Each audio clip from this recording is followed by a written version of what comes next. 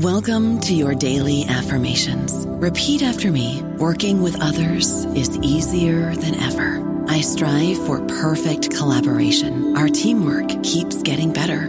Yeah, affirmations are great, but Monday.com can really get you the teamwork you desire. Work together easily and share files, updates, data, and just about anything you want all in one platform. Affirm yes to start, or tap the banner to go to Monday.com. With Lucky Land Slots, you can get lucky just about anywhere. Dearly beloved, we are gathered here today to... Has anyone seen the bride and groom? Sorry, we're here. We were getting lucky in the limo and we lost track of time. No, Lucky Land Casino, with cash prizes that add up quicker than a guest registry. In that case, I pronounce you lucky. Play for free at LuckyLandSlots.com. Daily bonuses are waiting. No purchase necessary. Void where prohibited by law. 18+. Terms and conditions apply. See website for details. Hello, everybody. This is Marshall Poe. I'm the editor of the New Books Network, and I'd like to tell you that we have a new and improved website. It has 2 new features that we think you'll love. One of them is a vastly improved search engine, so that when you type in keywords, you'll get a bunch of episodes really quick. The other is the ability to create a listener account. And in that listener account, you can save episodes for later listening. So you can create a kind of listening list. We think these features are neat and we think you'll enjoy them. Please visit the site today. Vernacular Insurrections, Race, Black Protest, and the New Century in Composition Literacy Studies is the book I'll be discussing today with its author, Carmen Kennard, who is a professor of English at John Jay College of CUNY. Hello, I'm Vershawn Young, host of New Books in African American Studies, the interview series where writers of African American life, culture, arts, and sciences discuss their new books. Please listen in to this interview with Carmen Kennard. Hi, Carmen. Hi, Vershawn. Today we are speaking with Carmen Kennard, who has written a provocative new study in composition and literacy studies entitled Vernacular Insurrections, Race, Black Protest, and the New Century in Composition Literacy Studies. It's published by the State University of New York, 2013. The State University of New York Press, 2013. We're happy to have Carmen Kennard to join us on New Books in African American Studies. Carmen, can you begin by telling us a little bit about yourself? Yes, sure. And first I want to start by thanking you, Vershawn, for inviting me to participate in this book talk. So this is wonderful. So I'll say a little bit about myself. I live in Brooklyn right now. I often pretend like I'm from Brooklyn, but I'm actually not. I grew up in Toledo, Ohio, raised by a very large working-class family that had recently migrated from Alabama to Toledo, Ohio, and that becomes, I'm saying some of this autobiographical information will become part of what I talk about in terms of the book also. So after my stint in Toledo, Ohio, I did my undergraduate degree at Stanford University, where I met Sylvia Wynter and got to study with her, take classes with her. And, you often hear people talk about their mentors as kind of saving their life. Well, Sylvia Wynter is someone who I look at as having saved my mind. And when I'm thinking through stuff or stuck on something or just need some motivation, she's who I go to in terms of her lessons, her work, and what she's come to represent. So the other thing, the reason why that's also why I consider also part of me, because I did my undergraduate years at 2 significant bookends. So when I started my undergraduate years right after my freshman seminar, my freshman orientation came in at the heels of a spring protest led by Black students against one of the largest protests at that time in 89, led by Black college students against what was then called Western civilization, the required Western civilization classes that all students had to take. And so I came into college. I was pre-med. I didn't want to hear anything about literature or history or anything. I was there to make money. And so then, there would be all these posters from the Black Student Union reminding people what they had gone through with signs like, am I still the Invisible Man? I thought these people were crazy. I never heard of Invisible Man. I had never read it. And I was trying to get paid. I was trying to be a surgeon and get paid. So y'all can be invisible if you want to. I'm going to do this over here. That was really, so that was that was the bookend of, like I said, the first part. And then when toward my end of my junior year, going into my senior year, was the eruptions that you saw in major U.S. cities when the police officers who beat Rodney King were acquitted. So my undergraduate degree is literally sandwiched between those two moments. And one of the things that I remember most clearly, and probably, like I said, because I was pre-med, I didn't really see any other way to make money, and sort of kind of get out the hood. At least that's how I thought about it at the time. So, and I just remember in my freshman year, this is, like I said, this is 89. Toni Morrison has just won. At this point, that was 88. She wins the Pulitzer in 88, so she had just really won. And so we have these white professors who are imagining themselves reinventing Western Civ, and so they decide they're going to teach Beloved, but they can't do anything with it. So they bring in Barbara Christian, the late great Barbara Christian, to give this lecture to us. And that moment, I can literally still see her standing there, and like going to class where I thought I would be vocal, I just had nothing to say because it was the way, and she was getting in. So like you would have these kind of very rich, elite white students posturing and asking stupid questions, and she would let you know that you were rich, elite, and white, and posturing and asking stupid questions, and get into Beloved and deal with Beloved in ways that like the faculty just couldn't do.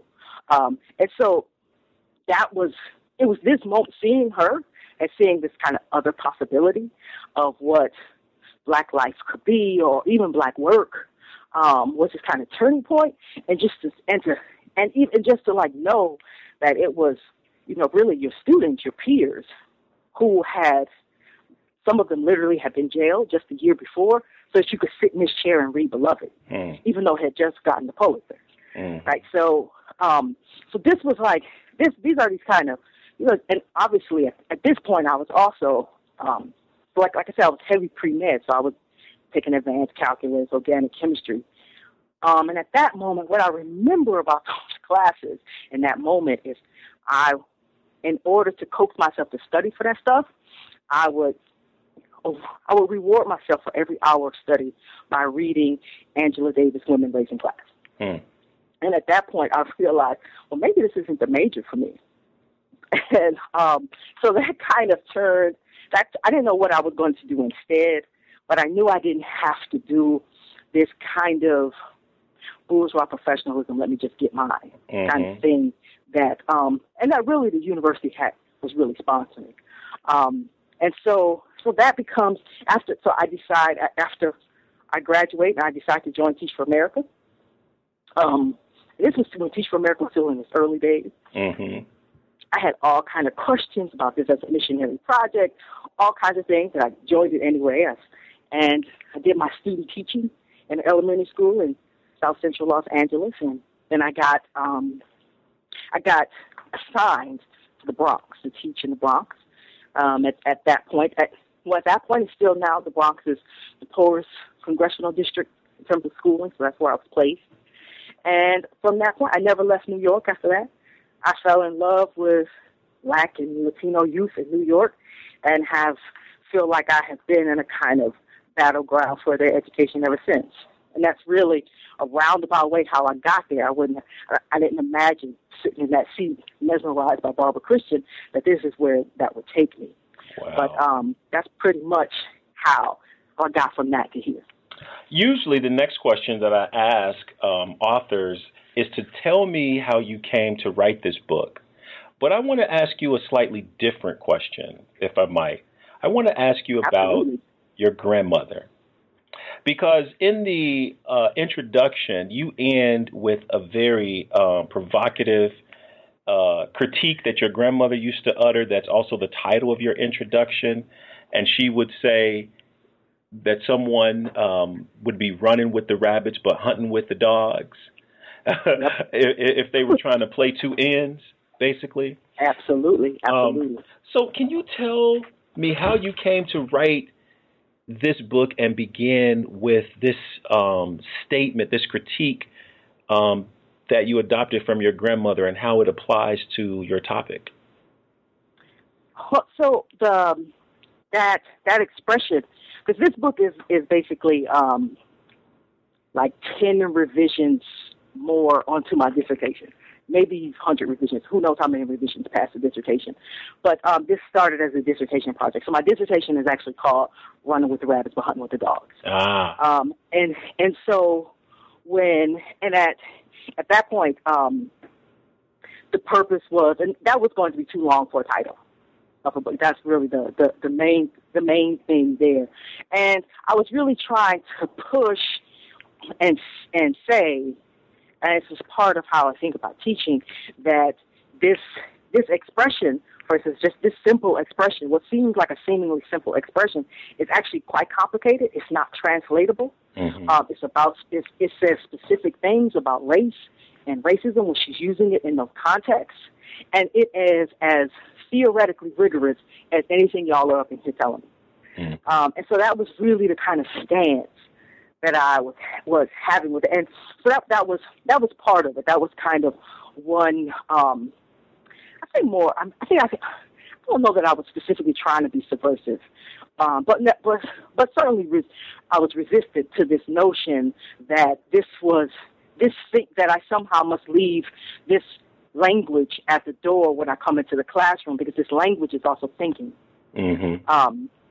So that was part of it. And then the other thing is, like, being in graduate school, I will be assigned these texts that will be marked as progressive, that will be marked as radical even, that will be marked as offering some kind of, powerful solutions to educational equality for Black and Latino students. And they would be paternalistic. They would be racist to me. They'll be so incredibly problematic. And so it was like, this is running with the rabbits but hunting with the dogs. Mm-hmm. Or what I see a lot of academics doing is running with the rabbits but hunting with the dogs. So I thought this is an incredibly useful heuristic to understand scholarly production that happens, that is supposedly helping Blacks and Latinos. Mm-hmm. And the reasons why I don't trust a great deal of it. And so it was kind of twofold. Like I saw her, it was the first time I was beginning to understand that expression, and which is why it kept coming to me. And I was really resentful of a suggestion that this language wasn't relevant or wasn't pertinent to my studies, mm-hmm. or wouldn't help me. And a little later on, we're going to ask you to read from the book for us, but I wanted to share with the readers one of the sentences in which you use that expression to really get at part of what this book is trying to do. In the introduction, you write that American schools and universities, through their scholarship and instructional designs, have often upheld a racial status quo alongside a rhetoric of dismantling it. These were not the workings of contradictory and confused individuals merely locked within their space and time. My grandmother understood that such contradictions happen inside of a totemic system.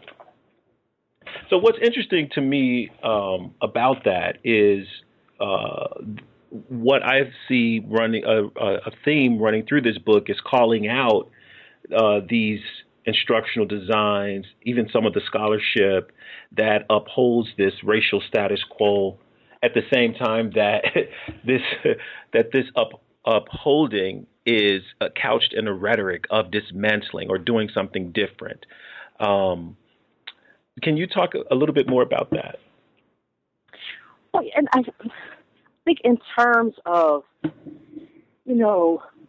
thinking of kind of educational research, in particular, and I don't just mean educational research, but educational research is kind of, or how I get trained I was trained to think of this as kind of this applied social science.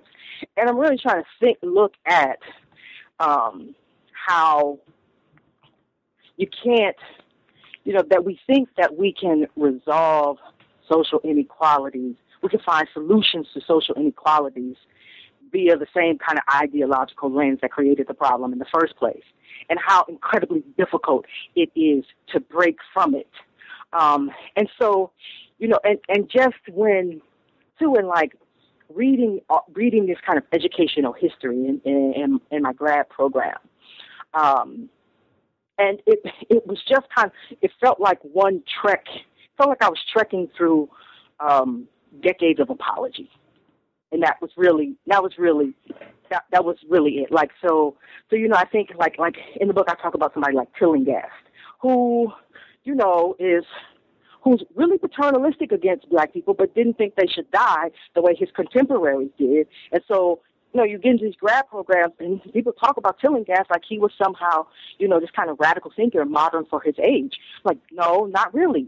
And so you get spun this, it was constantly being spun this way. You have to understand the time he was in. And, and so and of course, understanding the time that you're in only happens through the lens of racist whiteness.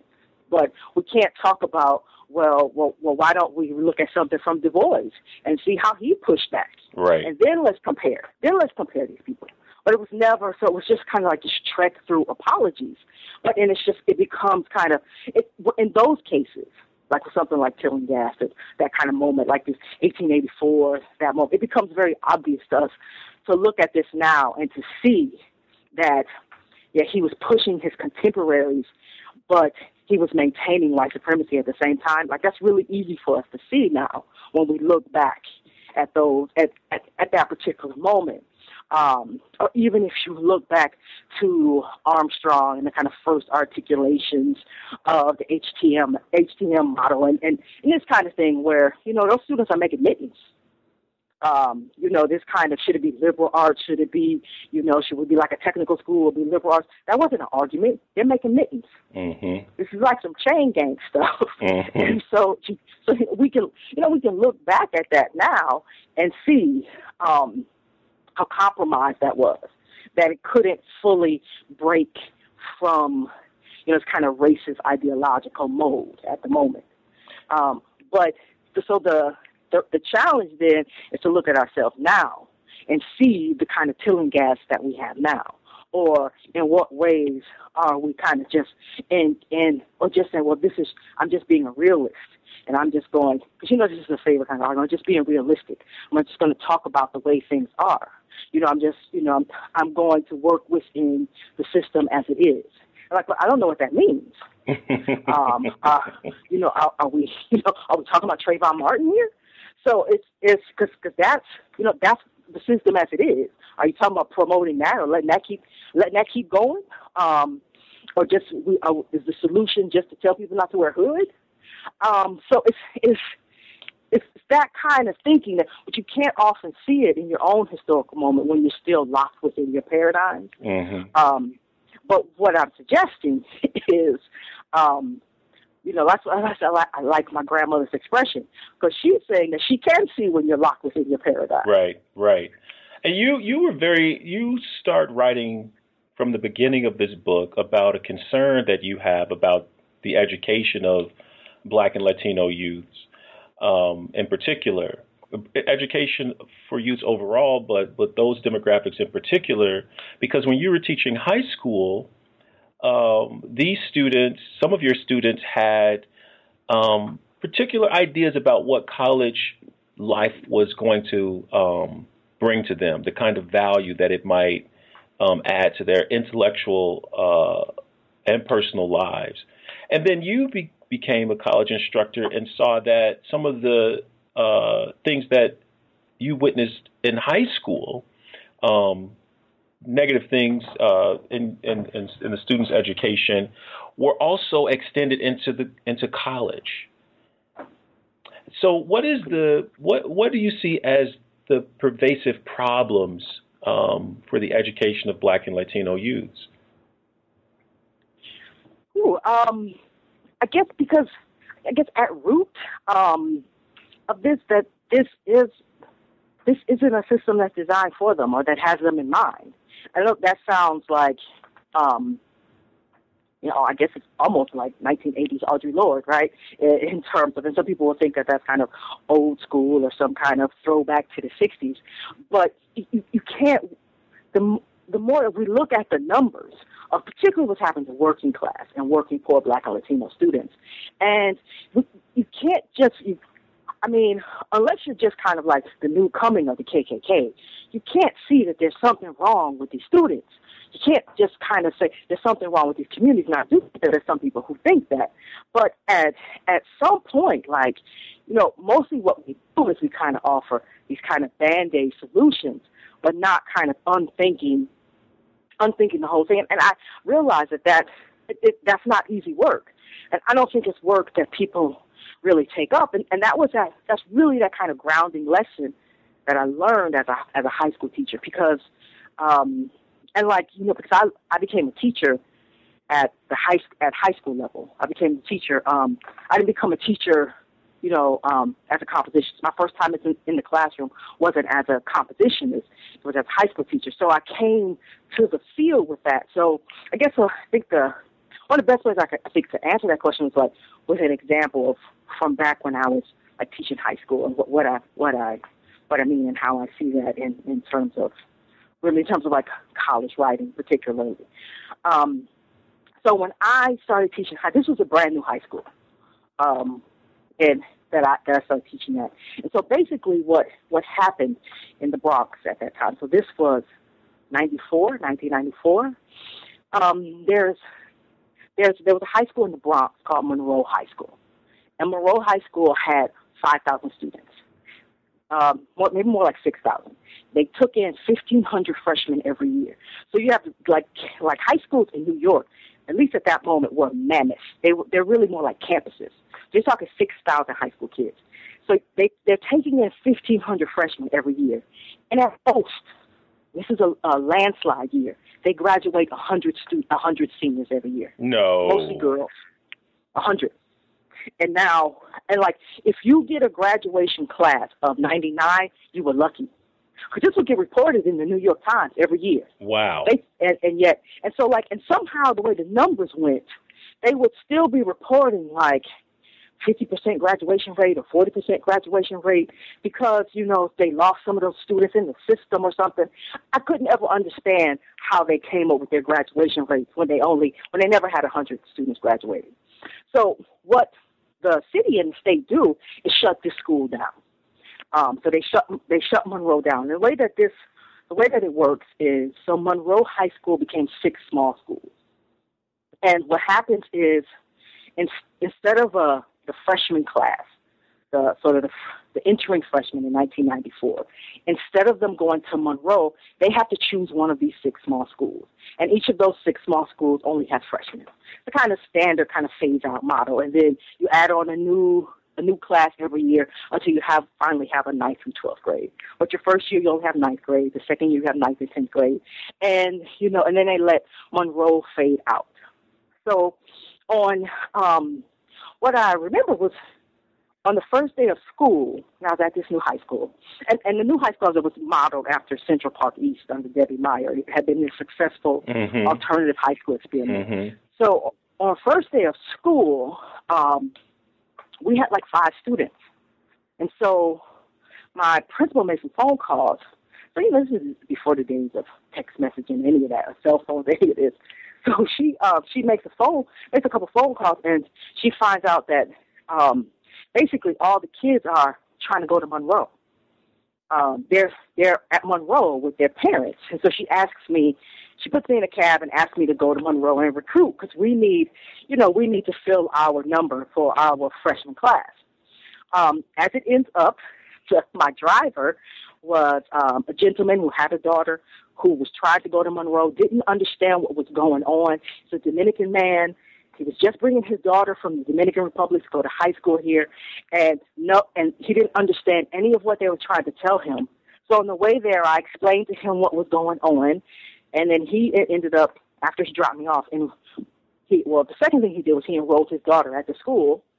But before that, he walked me to like this huge, great lawn. And like, so there was a kind of auditorium where the students, oh, it's getting kind of long, but anyway, there's an auditorium where the students are supposed to sign up for their schools. I never made it to the auditorium because the parents just like swarmed me, like hundreds of them, and wanting to know what was going on. So you had like, you're talking hundreds of parents just on this lawn trying to figure out what's going on, because somehow they didn't get the message that Monroe High School was no longer in existence.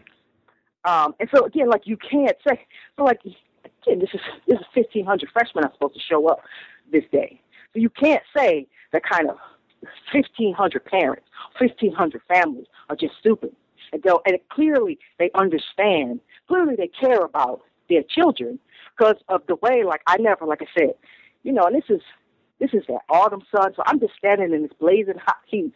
And then finally, after a couple hours of that, the parent who I was telling you about, the father, he comes back and picks me up and takes me back to the school after I've been pretty much standing there all day and recruiting.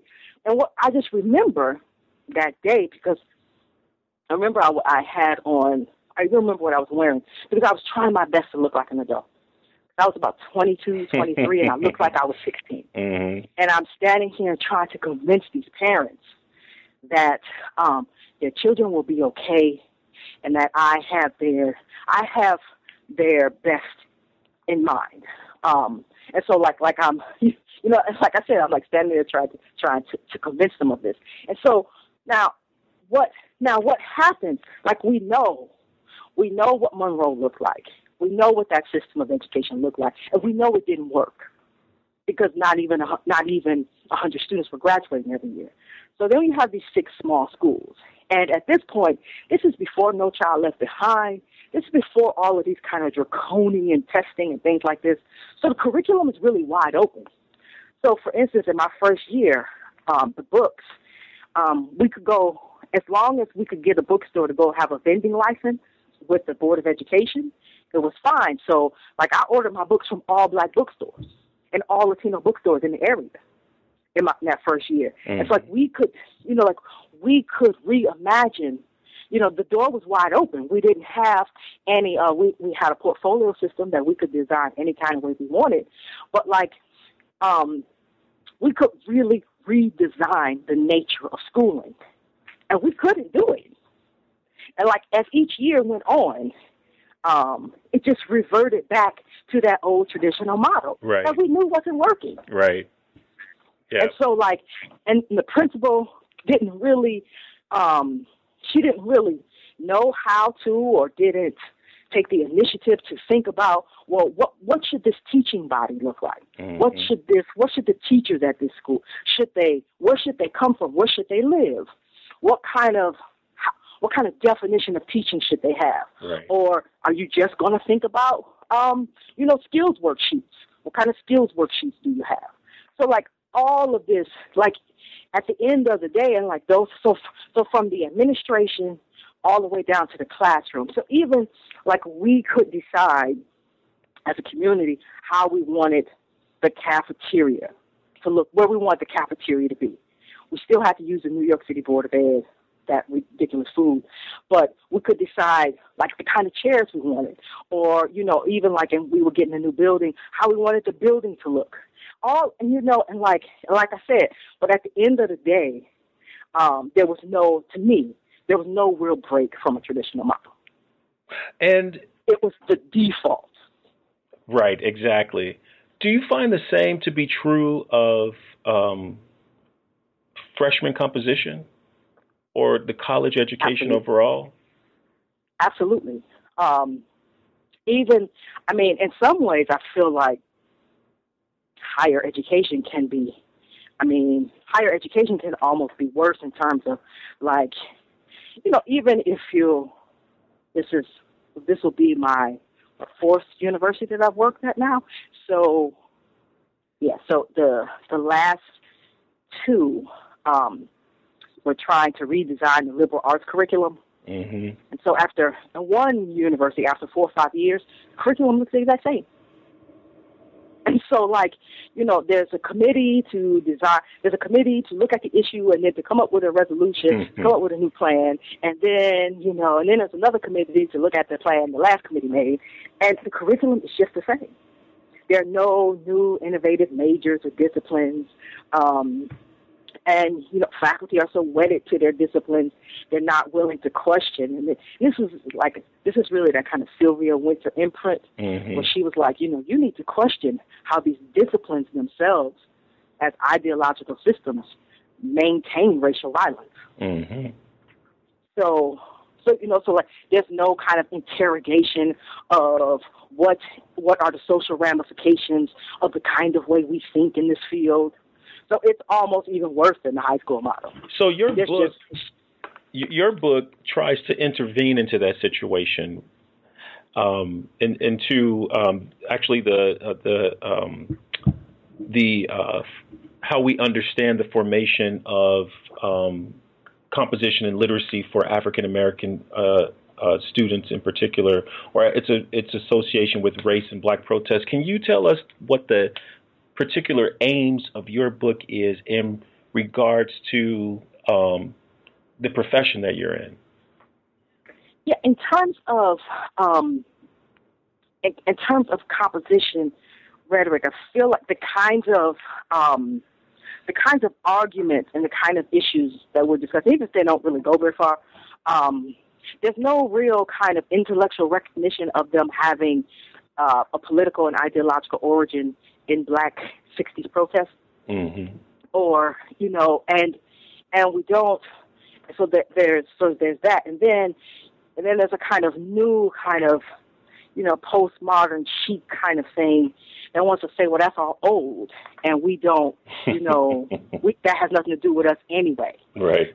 As if, but all of these, any kind of conversation, the kind of conversation that, for instance, asking about like interdisciplinarity, multidisciplinarity, or transdisciplinarity, what disciplines do, those are exactly the kind of conversations that, for instance, Black Studies at, in its most non-bourgeois variant, was after.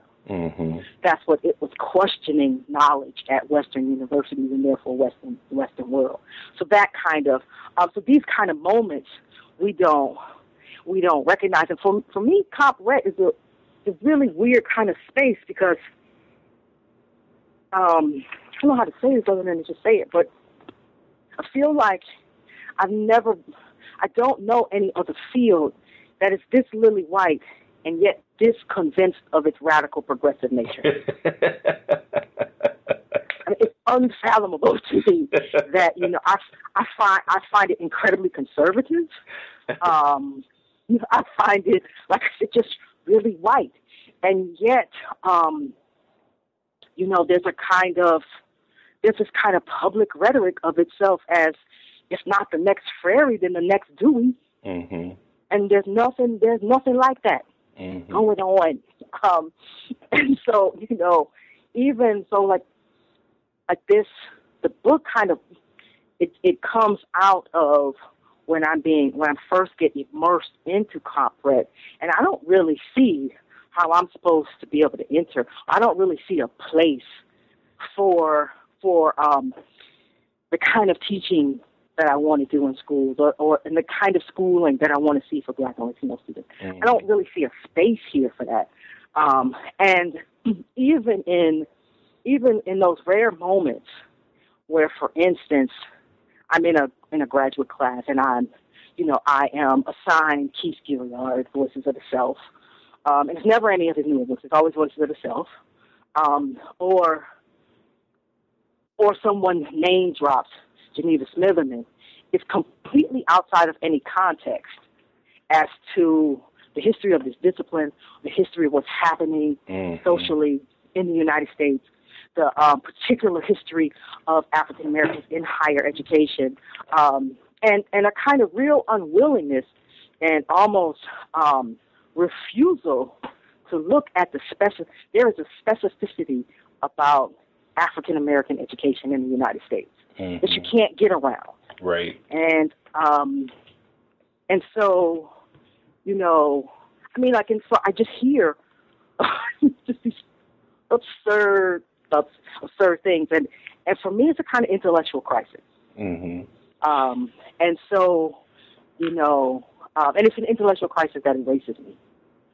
In between your interesting and very well researched and strongly argued chapters, you decided to include teaching interludes that showcase your interactions with students, but really spotlight the students and their interactions with language and literacy.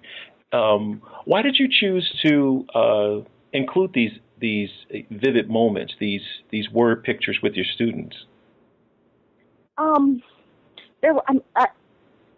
There was a kind of overall reason behind it, and then it became like a kind of practical reason behind it. I think originally the original text, going back to my dissertation, was really each one of these chapters started with a narrative. Mm-hmm. And so, for instance, there's a narrative about a student named Rakim who is an activist in his community.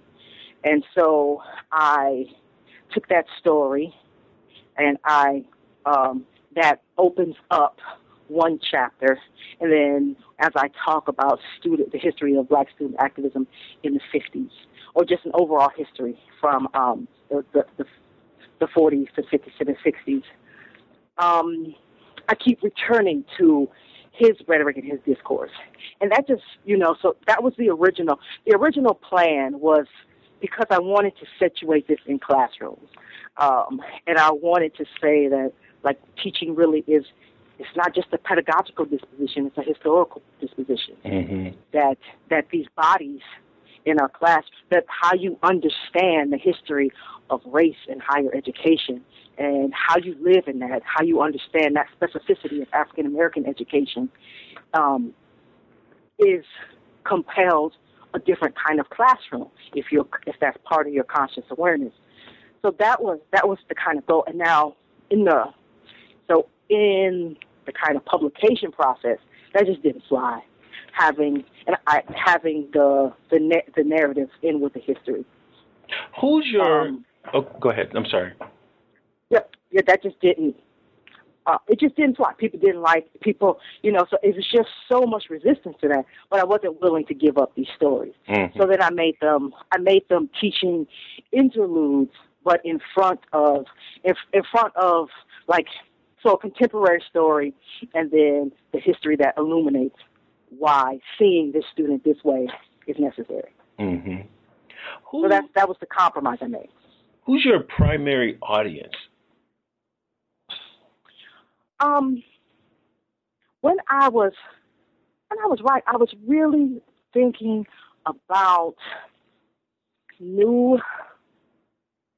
I won't even say new faculty of color in the field, but I was really thinking about color-conscious graduate students who are sitting in graduate classes wondering, what the hell is this? I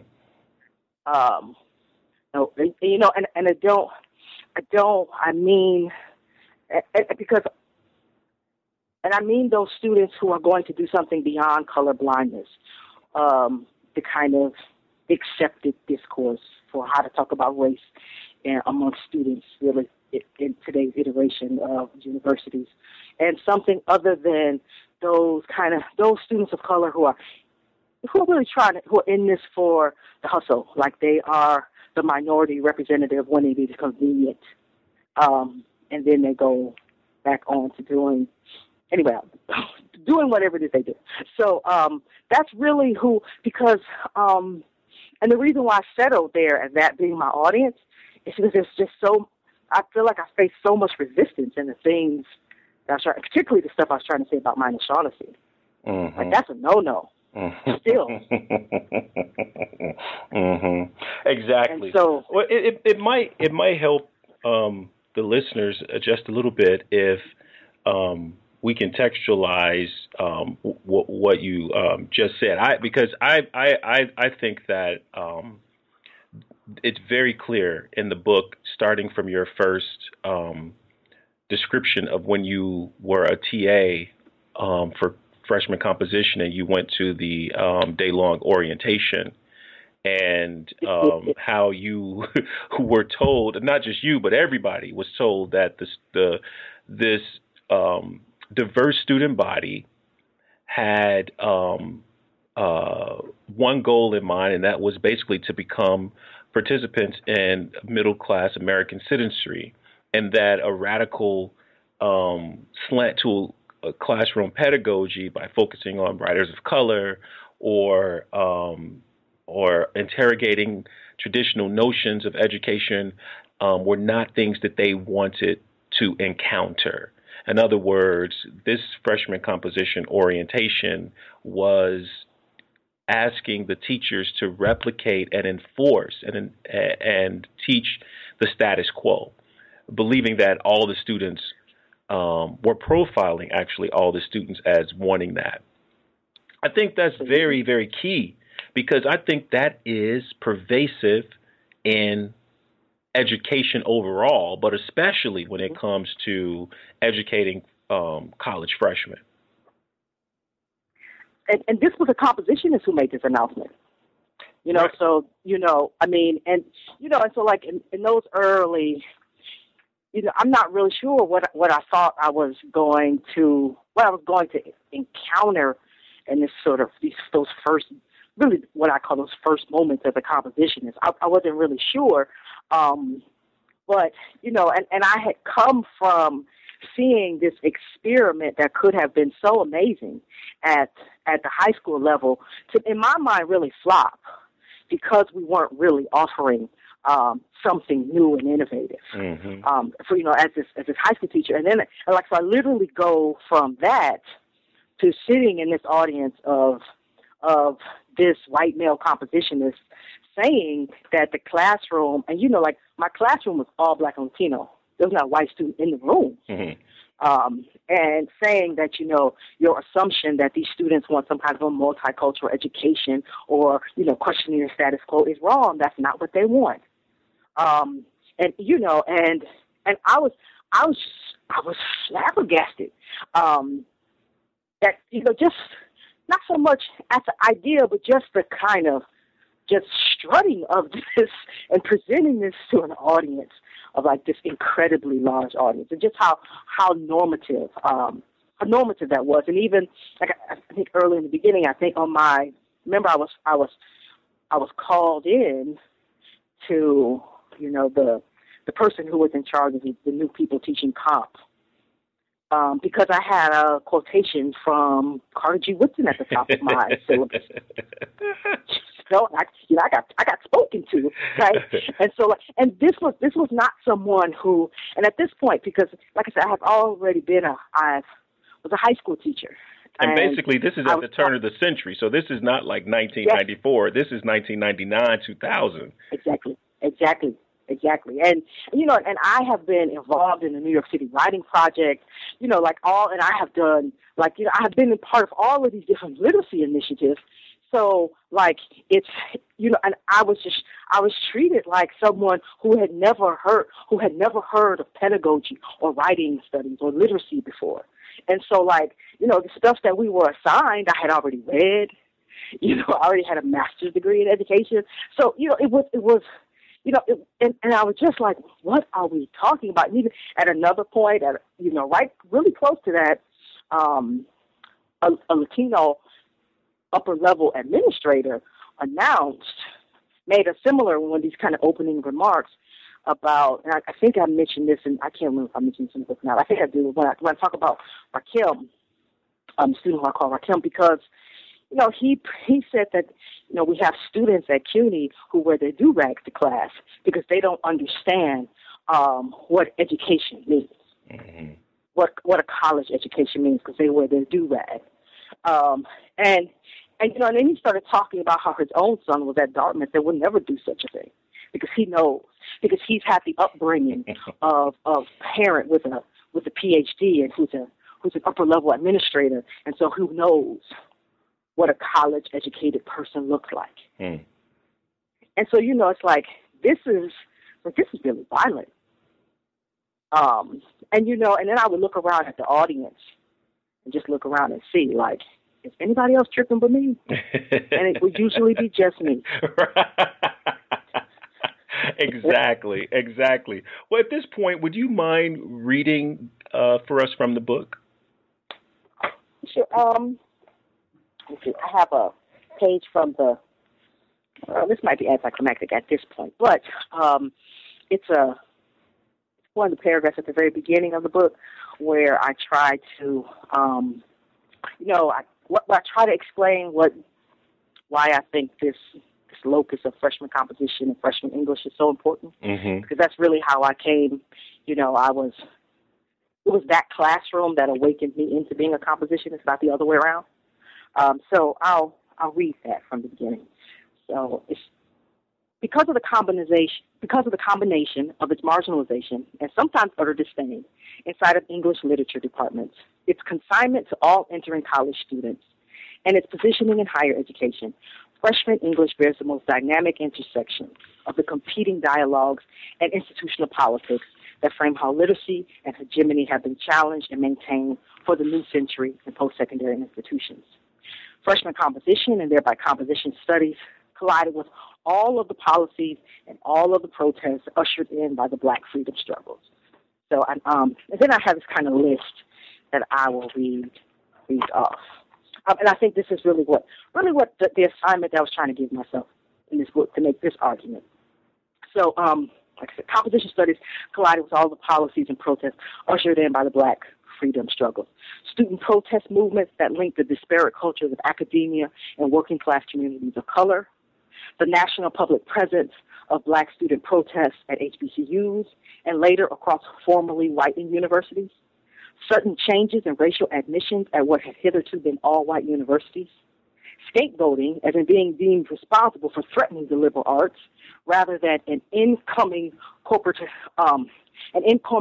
marketing of higher education, competing definitions of purposes of writing instruction for the non-traditional student, non-traditional in quotes, canon wars, and other challenges to what constitutes knowledge and disciplinary boundaries in the academy, rise of new interdisciplinary programs, methodologies, and areas of study, a new body of professors representing racially subordinating groups, demanding change not only on their individual campuses but also in their disciplinary professional organization, shifts in content, linguistic registers, and discursive styles in published academic and creative writing, and the proliferation of Black audience texts by new Black writers.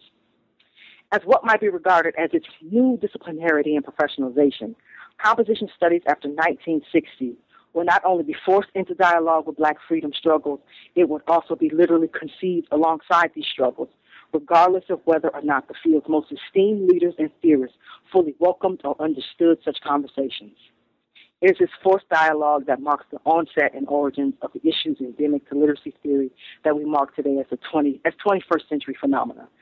New technologies that enable the connectivity of multiple unequal groups across space and time, mass economic migrations of poor, non-standardized English-dominant communities, fought particularly by public schools and public institutions, new demands on literacy acquisition alongside an utter inability to achieve large-scale educational equality, cultural and racial distance and conflict between the deliverers of educations and the deliverees, and racialized massive poverty and inequality on a global scale as a manifestation of new modes of capitalism.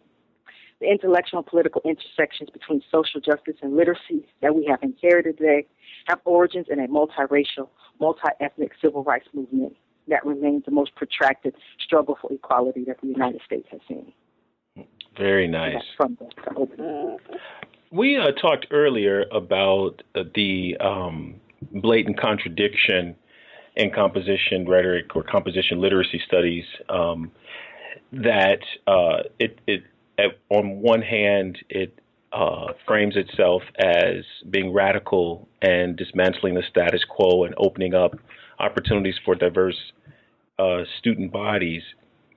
But at the same time, it maintains the status quo. Do you think that composition rhetoric or composition literacy studies overall can live up to the rhetoric that it set up for itself? The radical rhetoric? I think I think it could. I feel like I think it could, but not within like not within most of our institutional structures. Like I feel like CompRec is living up to. There are moments, for instance, when I'm in the classroom with students and bouncing off of them, or like giving them the space where I feel like CompRec has this potential. To if we start from this energy, there are moments when I feel that, but so I guess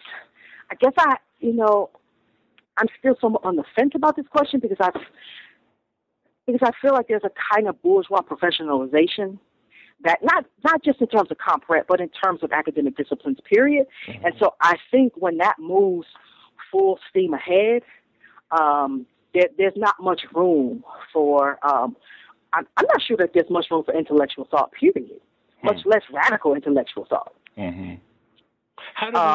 So, go ahead. I was going to ask, how do we push at those boundaries? Well, of course, your book is one instance of pushing at those boundaries. But how more collectively can we push at those boundaries? I think we need to gather in collectives that are actually pushing at the boundaries. See, I'm not sure that everyone wants to push at those boundaries. People want to be in. People want to be let in. People want to be like part of this machine. But so not necessarily, because I feel like there's some tough questions that have to be asked, and asking those tough questions, that's not going to make you very popular. And in a kind of age of academia, of commercial academics and celebrity academics, people don't want to talk about the unpopular. Or I think too that there's a I guess to be more generous, not always very generous with CompRec, but to be more generous, there is a kind of CompRec is still marginalized within English literature departments, right? So there's a kind of people feel like they're being attacked in the work that they do, or they're being devalued in the work that they do in their institutions. And so when those, and you really see this in the kind of discourse in the 80s, right? So when people come together at for instance, at 4Cs, they're not really critical of one another. Like, you see people at 4, and you like wonder, how the hell are these people friends? Because I haven't read this person's stuff. Right, exactly. Like, I don't get it. Like, so this is, this is some kind of family reunion stuff that I don't, so in that kind of, and I think, like I said, part of that, I sympathize and I understand that part of that unwillingness to be publicly critical of one another comes from the kind of attacks that people are facing at their universities, right, and the devaluing that people are facing at their universities. And they don't want to come to 4Cs, for instance, and be attacked and criticized some more. Right. But, but that's not really healthy. Right. We do need a culture of critique that is able to also sustain and maintain professional and sometimes friendly relations. But not, and there's still, but not sacrificing the critique for friendship. Yeah, exactly. And so, there are other things that I see other organizations doing. Like, for instance, I think they're called Anthropology Studies Association. And I'm not saying that, they have some kind of hallmark or some radical activities. I don't think they would think that either. But and I think it's online, where they have this commission on race in the discipline. And they have like senior scholars and some junior scholars talking about what their experiences have been like as people of color in this field and in this department, and what this field needs to do. And so, like, that kind of, I don't have a sense of where that commission on racism in the field is for our organization, for instance. Mm-hmm. Well, I've been talking to you for quite some time, and I know that you're very busy and have lots of other things to do. So I want to wind down by asking you, what other projects do you have on the burner? I have some short pieces that I'm working on, like basically some article-length pieces that are all sort of in progress, some that I'm revising. A lot of it that has to do with Black and Latino students and assessment, and particularly like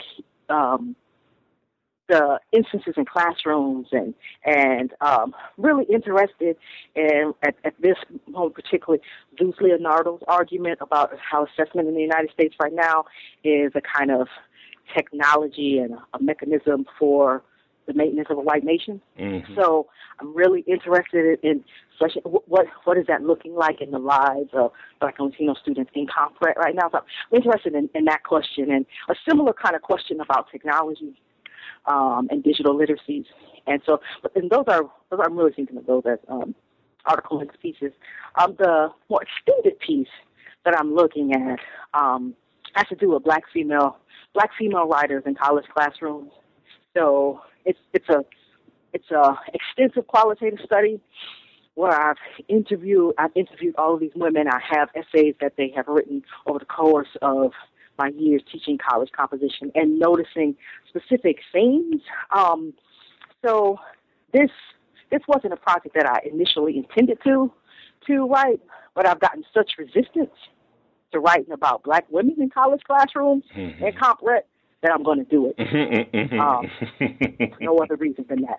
Very so nice. Like exactly. So that's pretty much, those are my major projects like this. And readers could find some discussion of Black female students in your book as well, especially towards the end. And so you've already been doing some of it, and quite nicely, I might add. Well, thank you.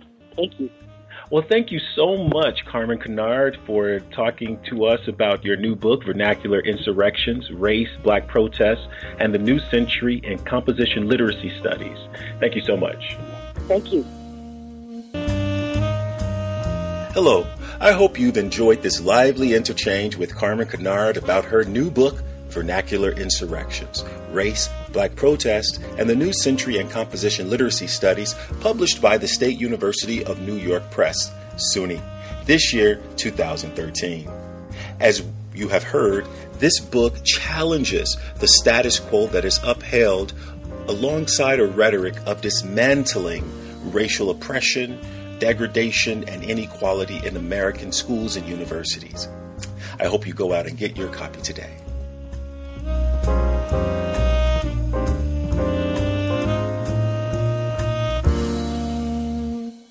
With the Lucky Land Slots, you can get lucky just about anywhere.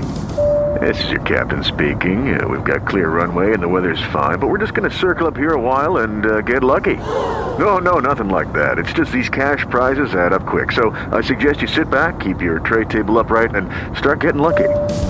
Play for free at LuckyLandSlots.com. Are you feeling lucky? No purchase necessary. Void where prohibited by law. 18+ terms and conditions apply. See website for details.